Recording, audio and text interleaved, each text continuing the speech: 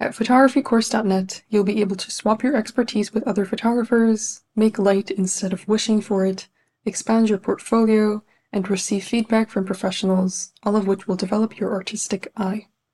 Photographycourse.net offers an abundance of premium courses and challenges for participants at every stage of their journey, from technical settings for portrait photography to landscape composition tricks to how to start your own photography business. We have everything you need to start shooting confidently.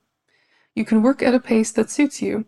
Our 52-week project challenge will provide you with the educational resources, encouragement, and support that you need to take great photographs every week. You can join us at any time as our themes are evergreen. You can also start by shooting every day and learning something new with our 365 Days of Photography course. Led by an industry expert who has mentored over 10,000 students, this course will help you take your photography skills to the next level with daily, bite-sized videos. Throughout the process of learning, you'll have access to a community that will provide you with inspiration and motivation. Get encouragement from other photographers every single day. Our current limited time offer comes with a special discount code exclusive to the listeners of this podcast. Get 50% off your first year as a premium member. Claim this discount by going to photographycourse.net and entering the coupon code PODCAST. Come join photographycourse.net and capture more than just a moment.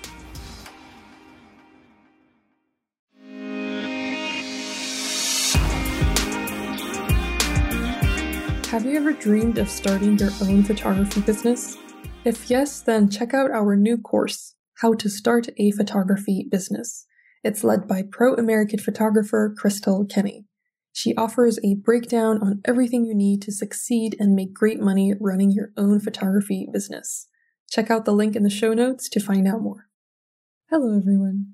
My name is Taya and I'm the host of Great Big Photography World podcast, where we interview notable photographers in the industry, give advice on a wide variety of topics, and provide tips for beginners and professionals alike.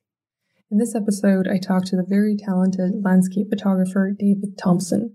David Thompson has such an impressive portfolio, and he has a lot of interesting stories to share in this episode. We talk about his journey as a photographer, how he handles social media, comparing yourself to other people, and much more. Please enjoy. David Thompson, hello, welcome to the podcast. I'm thrilled to have you here. Please introduce yourself to the listeners. Hello, Taya, how you doing? My name is David Thompson. I live here in Las Vegas, Nevada, southwest region of the United States.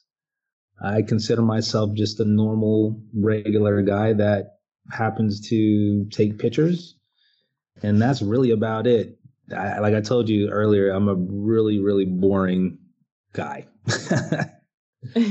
Well, I will disagree because we just had a very colorful conversation before we started recording, and you have such a colorful portfolio, so diverse, so interesting, and an equally colorful personality. So listeners, don't listen to him right now. I'm sure we'll have a really cool and interesting interview. Yeah, I'm looking forward to it. Me too. Let's start with camera equipment. What do you use? Camera equipment, really simple for me. I shoot with the Nikon Z7. My lenses are the 14 to 30, 24 to 70, 2.8, 70 to 200 f4, and then I got the big bazooka, I call it, the 200 to 500 millimeter lens, and that's it. I don't really use a lot of filters or any of that other stuff. I consider my camera gear just tools. So I keep everything really, really, really basic. I can't stress that enough. I'm really basic when it comes to camera gear. I don't really get caught up with, specifics and all the high tech stuff. Half of the stuff on my camera I don't even know how to use, to be quite honest with you. I just, turn the camera on and focus and push the shutter button. To be honest, that's very relieving to know because I'm kind of the same. I don't care too much about the technical side of things, although if one of the listeners does care about it, then it's, all the power to you. Everyone is different. But like for me, I'm like you, I'll just focus on something. If it looks nice, I'll just take a picture of it. I don't really care. Yeah, it's the easiest way to just really capture the essence of whatever you're shooting. Sometimes I do get a little technical and nerdy in the field if I have to, but for the most part, I don't. I just, like I said, if whatever subject I'm shooting, if it speaks to me, then I press the button, and that's literally it. Like I said, I've never been, loyal to brands or anything like that, whether it be Nikon or Sony or Canon or whatever it is. I just, like I said, whatever works for me, that's what I'm going to use. That's it. It's really simple for me. I like that. It's intuitive. And you photographed many stunning places in the US and Iceland and so many other countries. Is there a specific location that you could photograph over and over again? Oh man, that's a good question. I will say Iceland is something special. That place is really nice. I've only been twice, but each one of my visits, the country is so diverse. There's so much to see. I can make multiple trips there, you know, many times during the year if I could. But since I don't have access to that, I think the one place that I can keep going to is Death Valley, Death Valley National Park here in the U.S., California. Another reason why I like that place is because it's just so close to my house. It's literally less than 2 hours from my house. But also, like Iceland, Death Valley is really diverse. There's not much in terms of foliage, plants, and that kind of thing, but it's a desert landscape. But that desert landscape is really diverse, and there's a lot to see there. And I think that it's one of the few places that I can go to many times and go there and come back with something different each time I visit. That's fascinating. Most of the landscape photographers that have been to Iceland that I've spoken with have said the exact same thing. Like, it's such a great source of inspiration because it's so diverse. And I think in general, diversity is a great source of inspiration for photographers because you have so many things to choose from to photograph, right?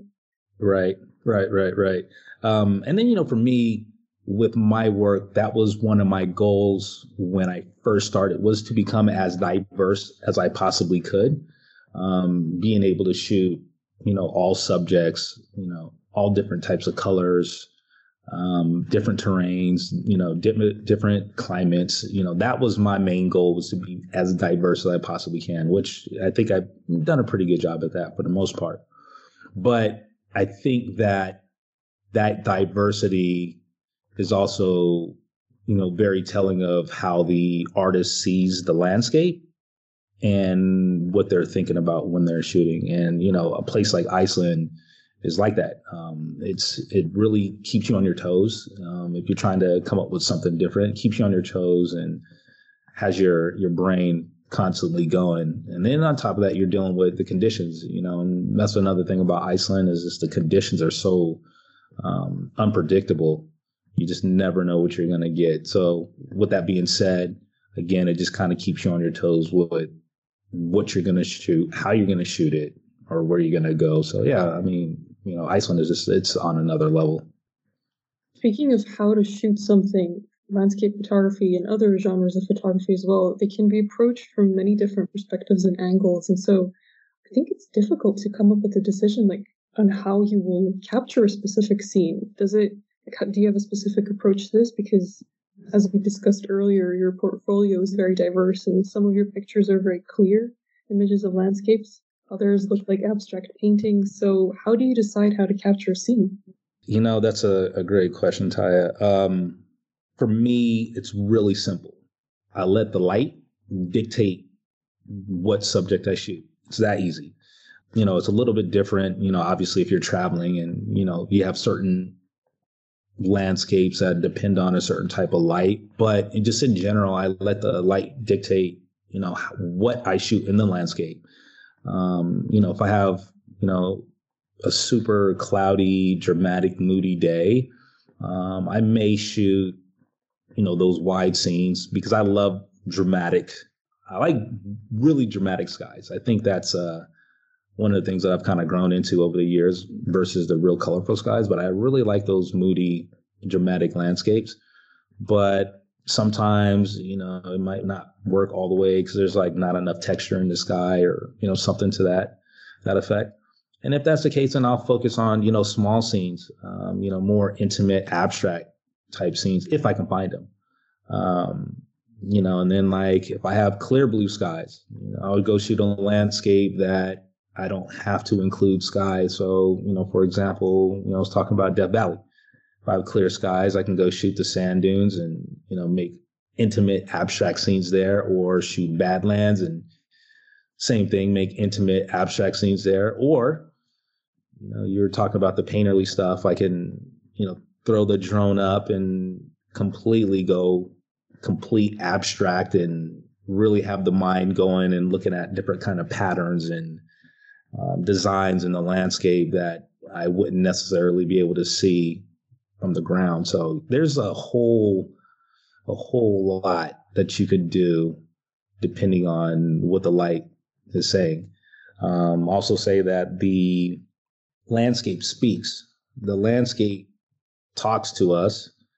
It's just a matter of how we capture that communication that it's telling us.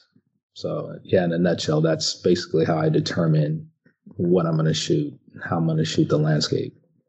It's a very eloquent way of putting it, that the landscape kind of speaks and it's your job to translate it in whichever way that you think is right in that moment. Sure. Yeah, it's really interesting. I've never thought of it that way. You mentioned small scenes. And when you first got into landscape photography, did you instantly decide to just take photographs, like wide panoramic shots, like the ones you mentioned? Or did you already have small scenes in mind? Or did that come later in life? That's another great question.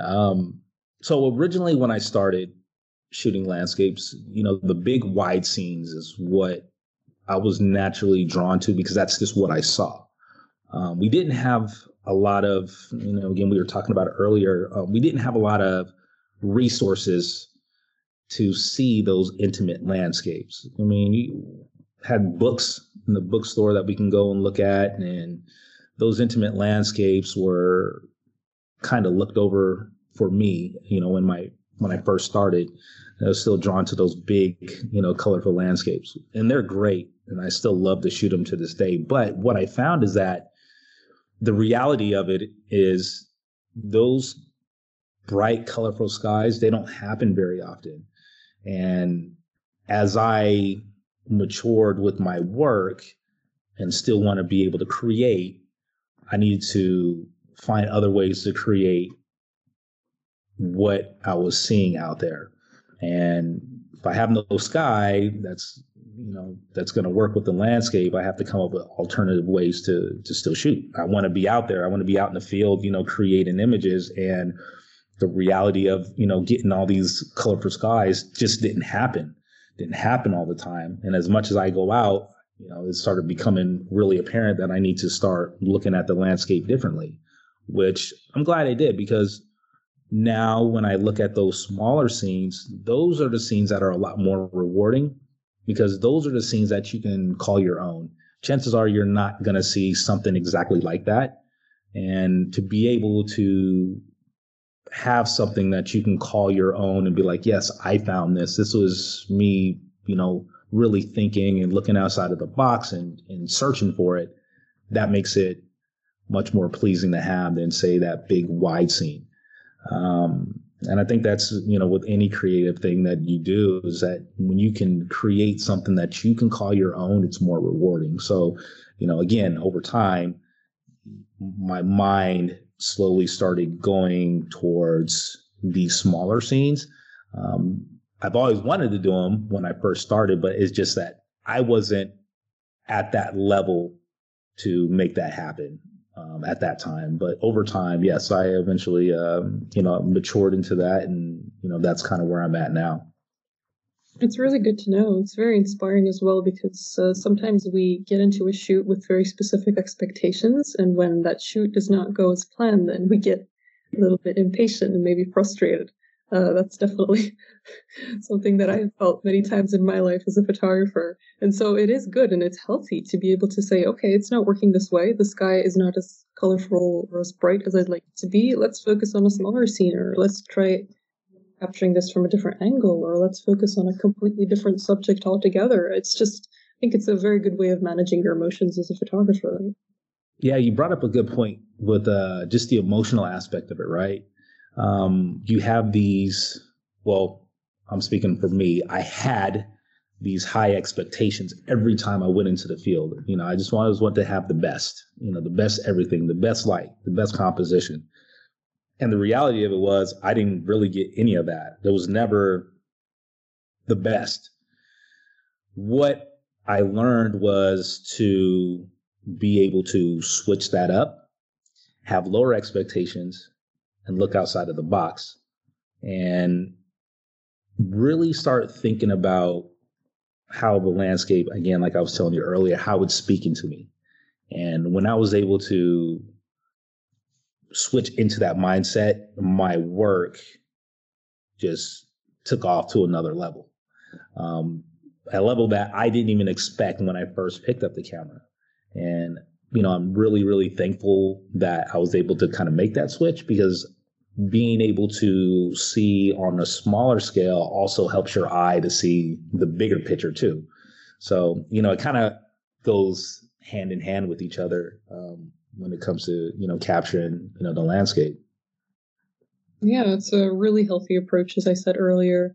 It helps you avoid perfectionism, which, it can be useful sometimes, but in most cases, at least in my life, it hasn't helped me as a photographer, that's for sure, like wanting everything to be perfect. Right. Before I started recording this call, we had a really nice conversation about social media and how it feels to share your work on social media, especially when you want validation. And you touched on so many good points that I'd love to discuss again here. And the question I want to ask you about this is, in your interview for Capture Landscapes, you said that one of the most important parts of landscape photography is to shoot from the heart and to shoot for yourself.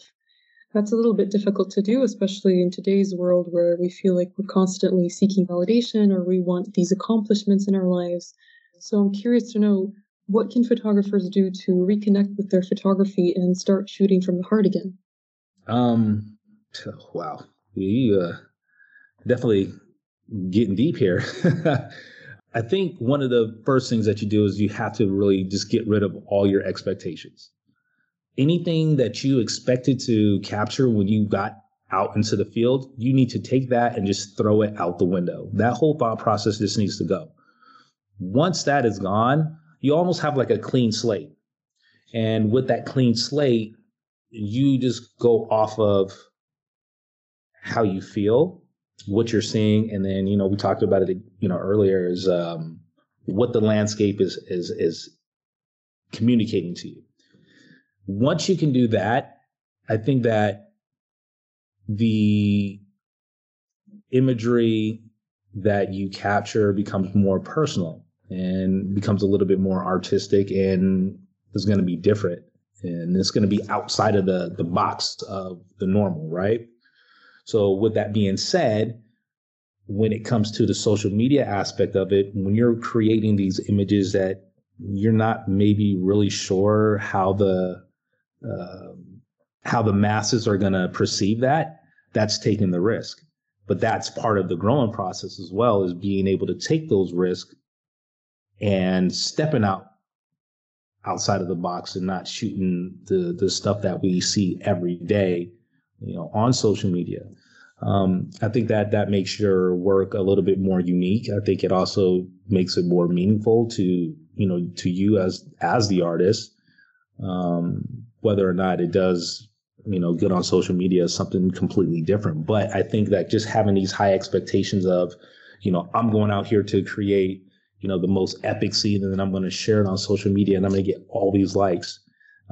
It just doesn't work. And I think that once those expectations are gone and you really just get back to the core of why you picked up your camera, which I know most of us didn't pick up our camera for, likes and social media. You get back to those basics. I think that you can get past, the other stuff. But, sometimes it's hard to reprogram ourselves to do that because we want the validation. We want people to like our work. We want people to see our imagery.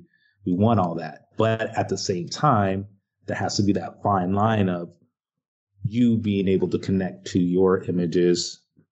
And once you connect with that, others will. It's wonderful advice. And before this call, you mentioned to me that you sometimes don't share your images for months or even years online. I mean, you just keep them to yourself, and you're content with just having those images, right? Without Yeah. sharing them with anyone. I think that's a very unique skill that more photographers should develop.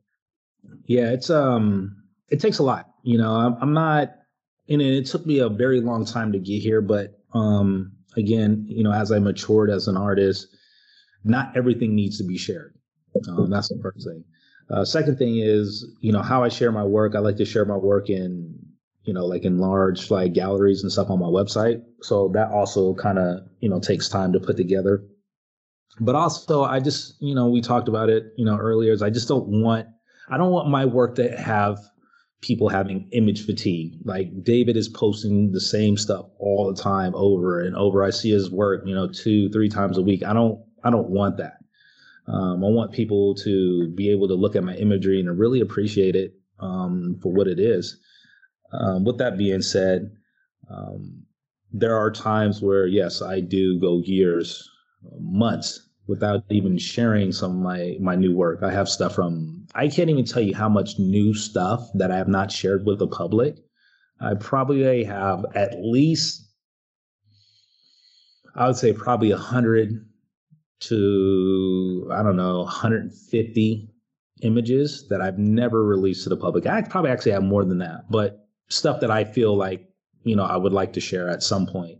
But again, there's no need to. I don't have to do that because again, I feel like I have to feel what I'm sharing. I have to feel it. So, it has to, come at the right time, and sometimes it, it takes years for that to, come out. And then again, for me too, I don't rush my processing of my images. So, so for example, I'll get home from a trip. I may wait 2 or 3 days just to download the images. I'll download those images. I'll take a look at them. I'll tag some of the ones that I like. May play with them just a little bit in the raw file, but nothing serious, but mainly just tagging. And then usually after that point, I usually don't get back to those images for at least a month minimum, sometimes even longer. But, I'll still look at the files, periodically just to kind of, bring back those memories of, me being there. And also like maybe not necessarily getting married to specific scenes that I thought were great in the field because you just have this strong emotional connection to. But then when you get them back to the computer, it's, that connection isn't there anymore. And so you're just basically just going off of just an emotional response at the time of the capture. So I try to make sure that those images that are like that, they still work for me, some weeks or months later. And then from there, then I'll slowly start putting those images together. And like I said, sometimes it'll take up to, a year to, get everything processed the way I want to. And then once that final product is done, it's looked at and curated over and over and over again until I don't see anything else I could possibly do to the image. And that's pretty much my process when it comes to that. Wow, I have so much to learn from you. I'm the opposite. I'm so impatient. I'm not sure if anyone can relate to this who's listening right now, but if I have a photo shoot, if I get inspiration, I'm like, wow, a rare moment when I'm inspired. I better make the most of it. And then if I get a picture that I'm remotely happy with, I rush to the computer. I try to edit it. I get frustrated if it doesn't look good. And I'm just stressed and I want to share it online. It's like, why am I torturing myself? That's not the only option, right? Right. Well, here's the thing, Ty. The image isn't going anywhere, right? It's still going to be there. It's still going to be there. It's not, leaving your computer. It's not leaving the hard drive. So being able to go back and, maybe reconnect with it in a different way is a good thing, and I don't think there's anything wrong with, going home and, getting right to it, getting right to the image. But I always find that when I do that, I always overlook something. Something is overlooked.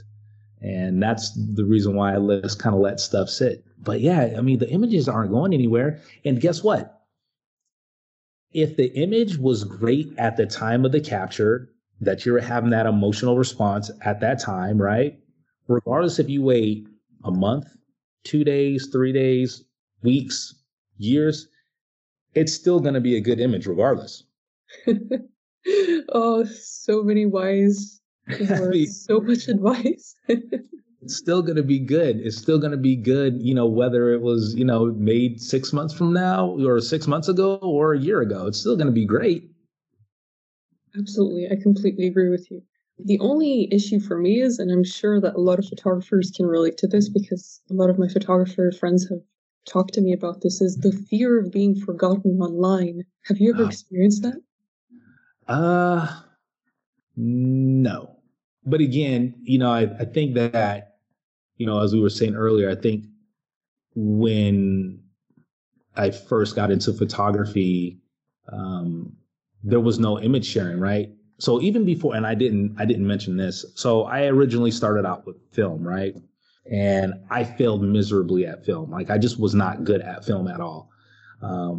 Before I went to digital, I would say probably about a year before I actually went to digital, I started getting a little bit better at film. I started understanding, composition and light a little bit better. And I started getting better images in film, right? But obviously it wasn't where I wanted it to be, in terms of, my skill set. But even at that time with film, there was nowhere to share. Where are you going to share film images at? Mm-hmm. Right? Where are you going to share that? I mean, you can, develop a 4x6 or, 8x12, and you can show it to your friends and your family. So that was my mindset. Like I didn't have, there was no, social media to share anything at that time. So, it was just kind of like an afterthought. When we got to a point where we were able to start sharing images, my mind was still in that frame of film. Like there was still nowhere to share. And then when we got social media, you're like, okay, I can share this. Maybe some people will look at it, maybe some won't. So I didn't really, that was never like a thing for me. But then at the same time, my goals as a photographer were never monetary in terms of money. I just wanted to be the best photographer that I could possibly be, right? I just wanted to be good. That's all I wanted. I just wanted to be a great photographer, and that was it. Whether or not I was going to be noticed, like, in a magazine or online or any of the other stuff, this is just a bonus. Like being able to be on a podcast with you or my work being shared, online and, license and stuff. That was just all a bonus, at that point.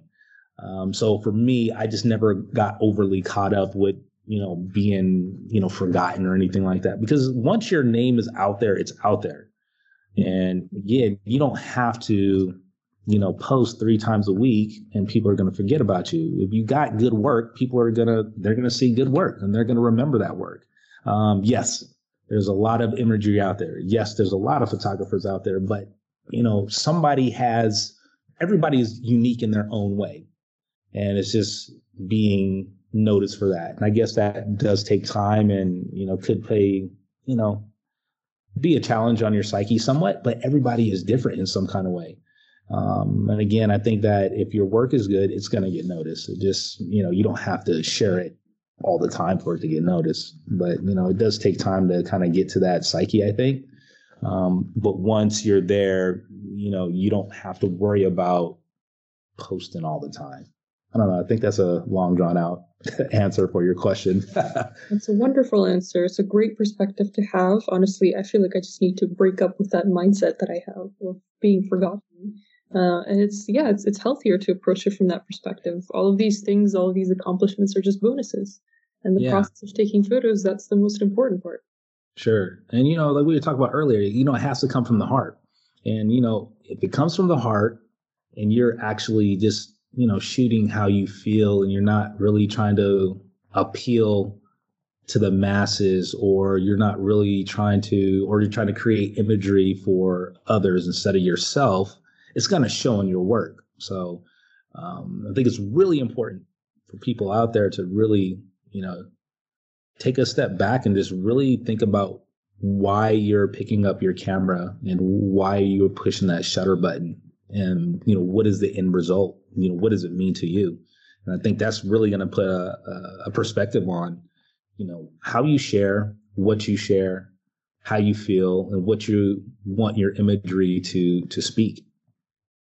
That's a very mature way of looking at it. And photographycourse.net is a place where you can find an abundance of photography inspiration in different forms like premium courses, articles, video tutorials, editing resources, and much more. We have a thriving community where you can meet new people, receive constructive criticism, and discover new ideas every single day. Here is a message from one of our top community members, Robert Morton. Hi, my name is Rob. I specialise in wildlife photography and landscape photography. I'm a member of photographycourse.net online community. I like the community because you get some fantastic ideas and some great feedback. So take your photography to the next level by clicking the link in the description. That's what I did, and I haven't looked back. If you want to join our online community, go to photographycourse.net and enter the coupon code PODCAST to get 50% off your first year as a premium member. as you mentioned earlier, you've been taking photos for such a long time. You started with film photography. So I'm really interested in finding out what you think is the biggest difference between who you were when you first started as a photographer and who you are now as a photographer. What's the biggest difference? I will say this, definitely more mature, more patient, more observant, and lastly, more thoughtful. I think if anything, I would say the thoughtfulness is the biggest thing that has evolved with my work from film to where I'm at now. I just wasn't really thought out when I was loading rolls of film. I wasn't thought out in terms of composition. I wasn't thought out in terms of light, metering the light, when you're going back to film. I just wasn't really that thought out. I'll be perfectly honest with you. I just wasn't. Now, here in 2022, I'm a lot more methodical with my work and trying to be thoughtful about what I'm creating out there in the field. And that image, again, like we said earlier, we were talking earlier, that's a reflection of me. That's in that image in some type of way.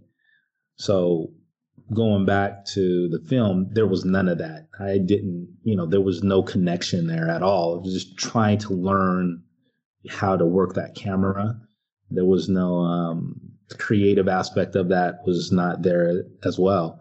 So again, I think at this point, it's just being thoughtful with my imagery is where I'm at now from when I first started. It must be really fulfilling to be more thoughtful in your work now, to take more time, to slow down. It's all very fulfilling, honestly. When I slow down, rarely in my work, that's when I enjoy the process the most. That's when I'm really cherishing every single moment, and that's when I'm happiest with my results. Sure. But I will say this, it's, yes, you do slow down. But again, it also comes down to, obviously conditions too. I think that matters, what's going on out there in the field and what the landscape is saying. Generally speaking, I like to kind of take my time-ish. But then other times I'm like a madman out there. I'll be running around like I'm in a marathon or something like that. So yeah, I think, slowing down is very important, but you're right. It is definitely fulfilling to have that thought process now, as to where I was, a long time ago when I was trying to figure out how to get my camera out of auto mode and trying to expose make a good exposure with film. So yes, it's definitely rewarding and fulfilling at the same time. And you have so much experience that you mentor photographers now. And one of your students was actually on this podcast, Carolyn Chang. Yeah. I had a wonderful conversation with her, and she introduced me to you. So thank you, Carolyn, for that. I think it's very interesting to be a mentor, probably because you have this relationship with your students and you learn from them and they learn from you constantly. Sure. What is the most impactful lesson you've learned from your students? Oh, I would say, it's a good question, but I've thought about this many, many, many times. Being objective. One of the things that I never considered, or even before I even go into that, I'm going to say that the mentoring just kind of fell into my lap. I never thought, again, early on that mentoring was going to be in my cards during this journey. I'll start by that. When I was at a point, with the mental block and the creative rut, I was really trying to improve, and this guy took me in, and I wouldn't even say he took me in. I kind of twisted his arm a little bit. I twisted his arm a little bit, and this particular gentleman was very kind to me in terms of giving me seeds, not giving me answers, but giving me seeds. Whether or not I planted them and let them grow was something totally different.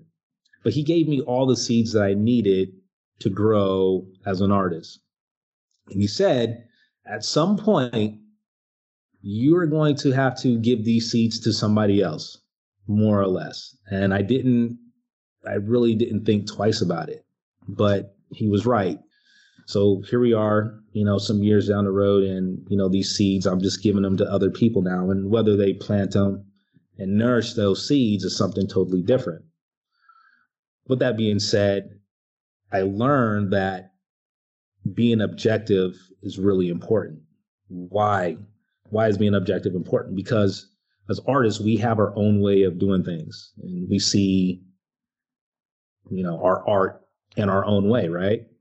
So being able to put that aside and look at other people's work objectively and what they're trying to express is one of the biggest things that I've learned with my mentoring. And has it helped you look at your own work objectively as well?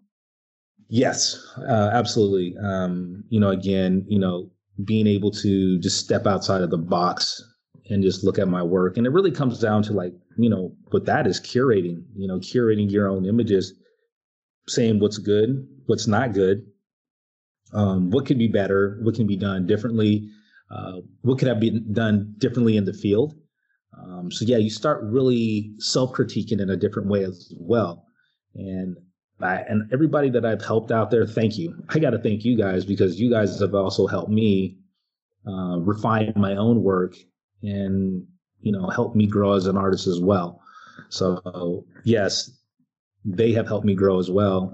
Also, the thoughtfulness, being thoughtful of your critique of, certain people's stuff, being able to be critical of one's work in a positive way, not to discourage them, going forward is a whole nother thing. Just going in there and just saying, this is just awful, is one thing, but saying, hey, you know what? This can have been done a different way. And these are the steps that you might want to take in the future to make this better. And I think there's always something to be, learned there with that kind of thought process. So yes, it definitely has helped me mature as an artist as well. Right. And it takes a lot of humility, in my opinion, to mentor others and to get feedback from them in return, because as the student, you have to accept that feedback and not be offended by it, even if it's good feedback. Sometimes you feel like my work is the best, something like that, or you don't agree with somebody's feedback, even if it's right. And as the mentor too, you get feedback from your students and you learn from them and you are open to learning from them. And in that way, you acknowledge that you don't know everything. And it's, I feel like you have to be humble to be on either side. Yeah, absolutely. I'll be the first to tell you, I don't know everything. I don't. I have, sometimes I'm thinking like, I don't know anything, when I see half of the stuff out there. But I think my experience is, to be matched. With that being said as well is you have to have that humility if you want to learn. It's part of the the growth process, having humility and being humble. And like you said, being able to have your work critiqued in a positive way is humbling. And sometimes those critiques, and from my experience, the critique alone helps the artist grow in so many ways. I can't even tell you how many, just over the years, of how many people I've seen just grow with just the critique alone. And I think it's really important and part of the process. That's one of the things that I didn't really have early on, is the critique, which I think is another reason why, the mentoring is, I appreciate it a little bit more too, is that I didn't have people to toss images off of, which kind of goes back to the social media thing, because we didn't have that space, right? So we didn't know, I was doing anything wrong or right. You don't know. You're going by books, right? You're going by books and magazines, and you don't really have anybody to toss ideas, around, or, ask them for critique on a composition or what could I have done differently. We didn't have that. So now we have all the access, and, you're seeing artists grow at a very fast pace now because there's so many resources out there now. So, it's a beautiful thing. I think it's great. And, I think that as long as people are still willing to learn, this will, keep continuing to grow. Absolutely. I know there are lots of experienced photographers who want to share their knowledge with others, but they don't really know where to start. So do you have any advice for those people who want to start mentoring others? I will say be an objective. You have to take your personal feelings completely out of how you look at stuff. Sometimes it's hard to do, but you have to be objective and being able to just put that, that stuff aside, and also really getting to know the artist and trying to see where their vision is at, seeing where they want to go with their imagery, where they want to go with the work. I think I think having that vision is also, a big part of the mentoring, is, getting them to that place where they can kind of take off on their own. We mentioned Carolyn. Carolyn is the perfect example of that. She had an idea where she wanted to go with her work.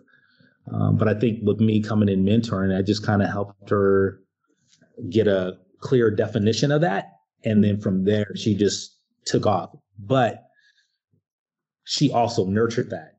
You remember what I told you earlier, being able to be patient, accept failure, and then keep on, putting your best effort into it, and to keep learning and keep trying. And, you have to eat, sleep, and nurture all of that, all those seeds that are planted. You have to nurture all of that to make that grow. And, Carolyn was the perfect example of that. When I look at her work now, I'm just like, I don't even know that person, that person from when she first came to me. I don't know. Now we're like maybe looking at like 5 or 6 years ago now, but that's a completely different artist now. And it's a beautiful thing to see that blossom. And, she's just, doing her own thing, and she's just absolutely killing it. And that's special to me. So being able to see that, I can kind of give myself a pat on the back for that, because I helped that, that whole process grow. Right. You should definitely be very proud of yourself, because Carolyn, yes, her portfolio is incredible, so stunning, so well thought out. I'm just blown away by her work. Yeah, she's amazing. I was like, it's just crazy. Like even thinking about it, I'm just like, wow, she, yeah, she impressed me. Like I really impressed. There was some times where I was like, man, I don't know if she's ever going to get it, but she got it and she took off with it. So, great job for her. She's awesome. You should both be very, very proud of yourselves. Yeah. In terms of business, when it comes to mentoring, I know on your Instagram profile, you let people know that you offer one-on-one sessions. Yes. If somebody wants to do something similar, like, do they reach out to people and say, hey, I'm open to mentoring photographers? What is the approach there? That's a good question. I'm still trying to figure that out. Well, kind of going to some stuff I've been doing with one of my friends, Eric Bennett. We've been doing these critique sessions, right? Mm-hmm. And, we've been critiquing, we have like a group and everybody submits their images and we just basically break down and critique their images as a whole. And the feedback and response has been great. And I think that people are starting to see that there's more to offer there. I think being able to present that, as a business is something I'll have to think about. Because again, like I don't have like how can I say? I don't really have like no business plan when it comes to, my art. I just kind of go out there and do my thing, and I offer Skype sessions and, I do private workshops and that kind of thing. But when it comes to the mentoring, that's, something, totally different that I have to think about how I can present that. Because I know that it's there. I think there's a demand there, and I think it can be really helpful, which actually has me thinking about something else when we were talking about other professionals doing mentoring. I had this person reach out to me and wants to do some mentoring, but this person kind of has one toe in and one toe out of what they want to do. And, I gave them like a breakdown of, where I would like to start and how I would like to do it. And this person was not very receptive of that. It's kind of, like I said, not sure, kind of iffy with everything. And what I'm realizing with this particular person is that you also have to pick the right person that you feel is your mentoring is going to be able to, help them out. I think there has to be a good connection there. And if the connection isn't there, it's just not going to work. And it has to work on both ends, right? Because you being the mentor, the mentoring person the person getting mentored has to be able to be receptive of the stuff that you're going to help them out with. And if they're not willing to do that, or they're unsure, this is going to be like not a good match, right? So there has to be a good relationship there as well. And, unfortunately, I think that in this particular situation with this person that, reached out to me, I don't think that it's going to be a good match, because of, the hesitation there. And, there could be other reasons there and other factors, sure. But I think there also has to be a good relationship between the teacher and the student as well.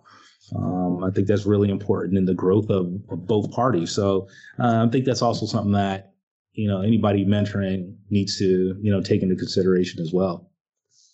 Absolutely. Yeah, you have to be fair and you can't just focus on the numbers and how much you're earning. You have to also be objective and understand that you won't maybe get along with everyone. Everyone's different. That's right.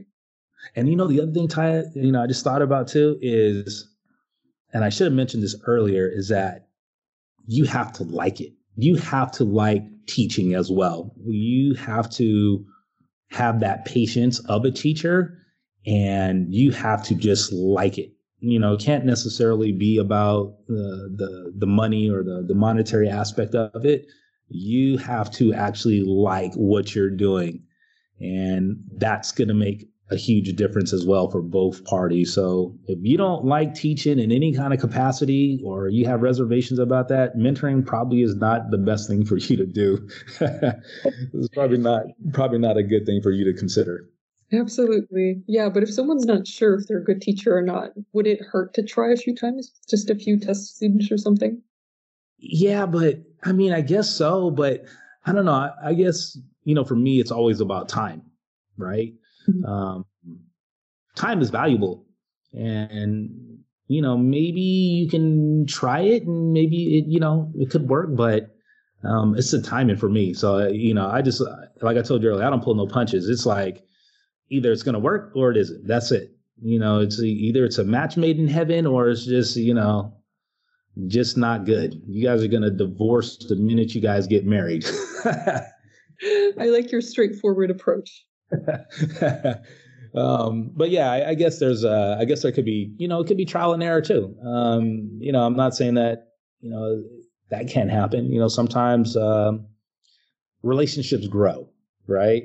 Sometimes it takes a little bit for relationships to grow. You're kind of like in that dating stage and you're figuring things out. You're figuring, what works with the other person.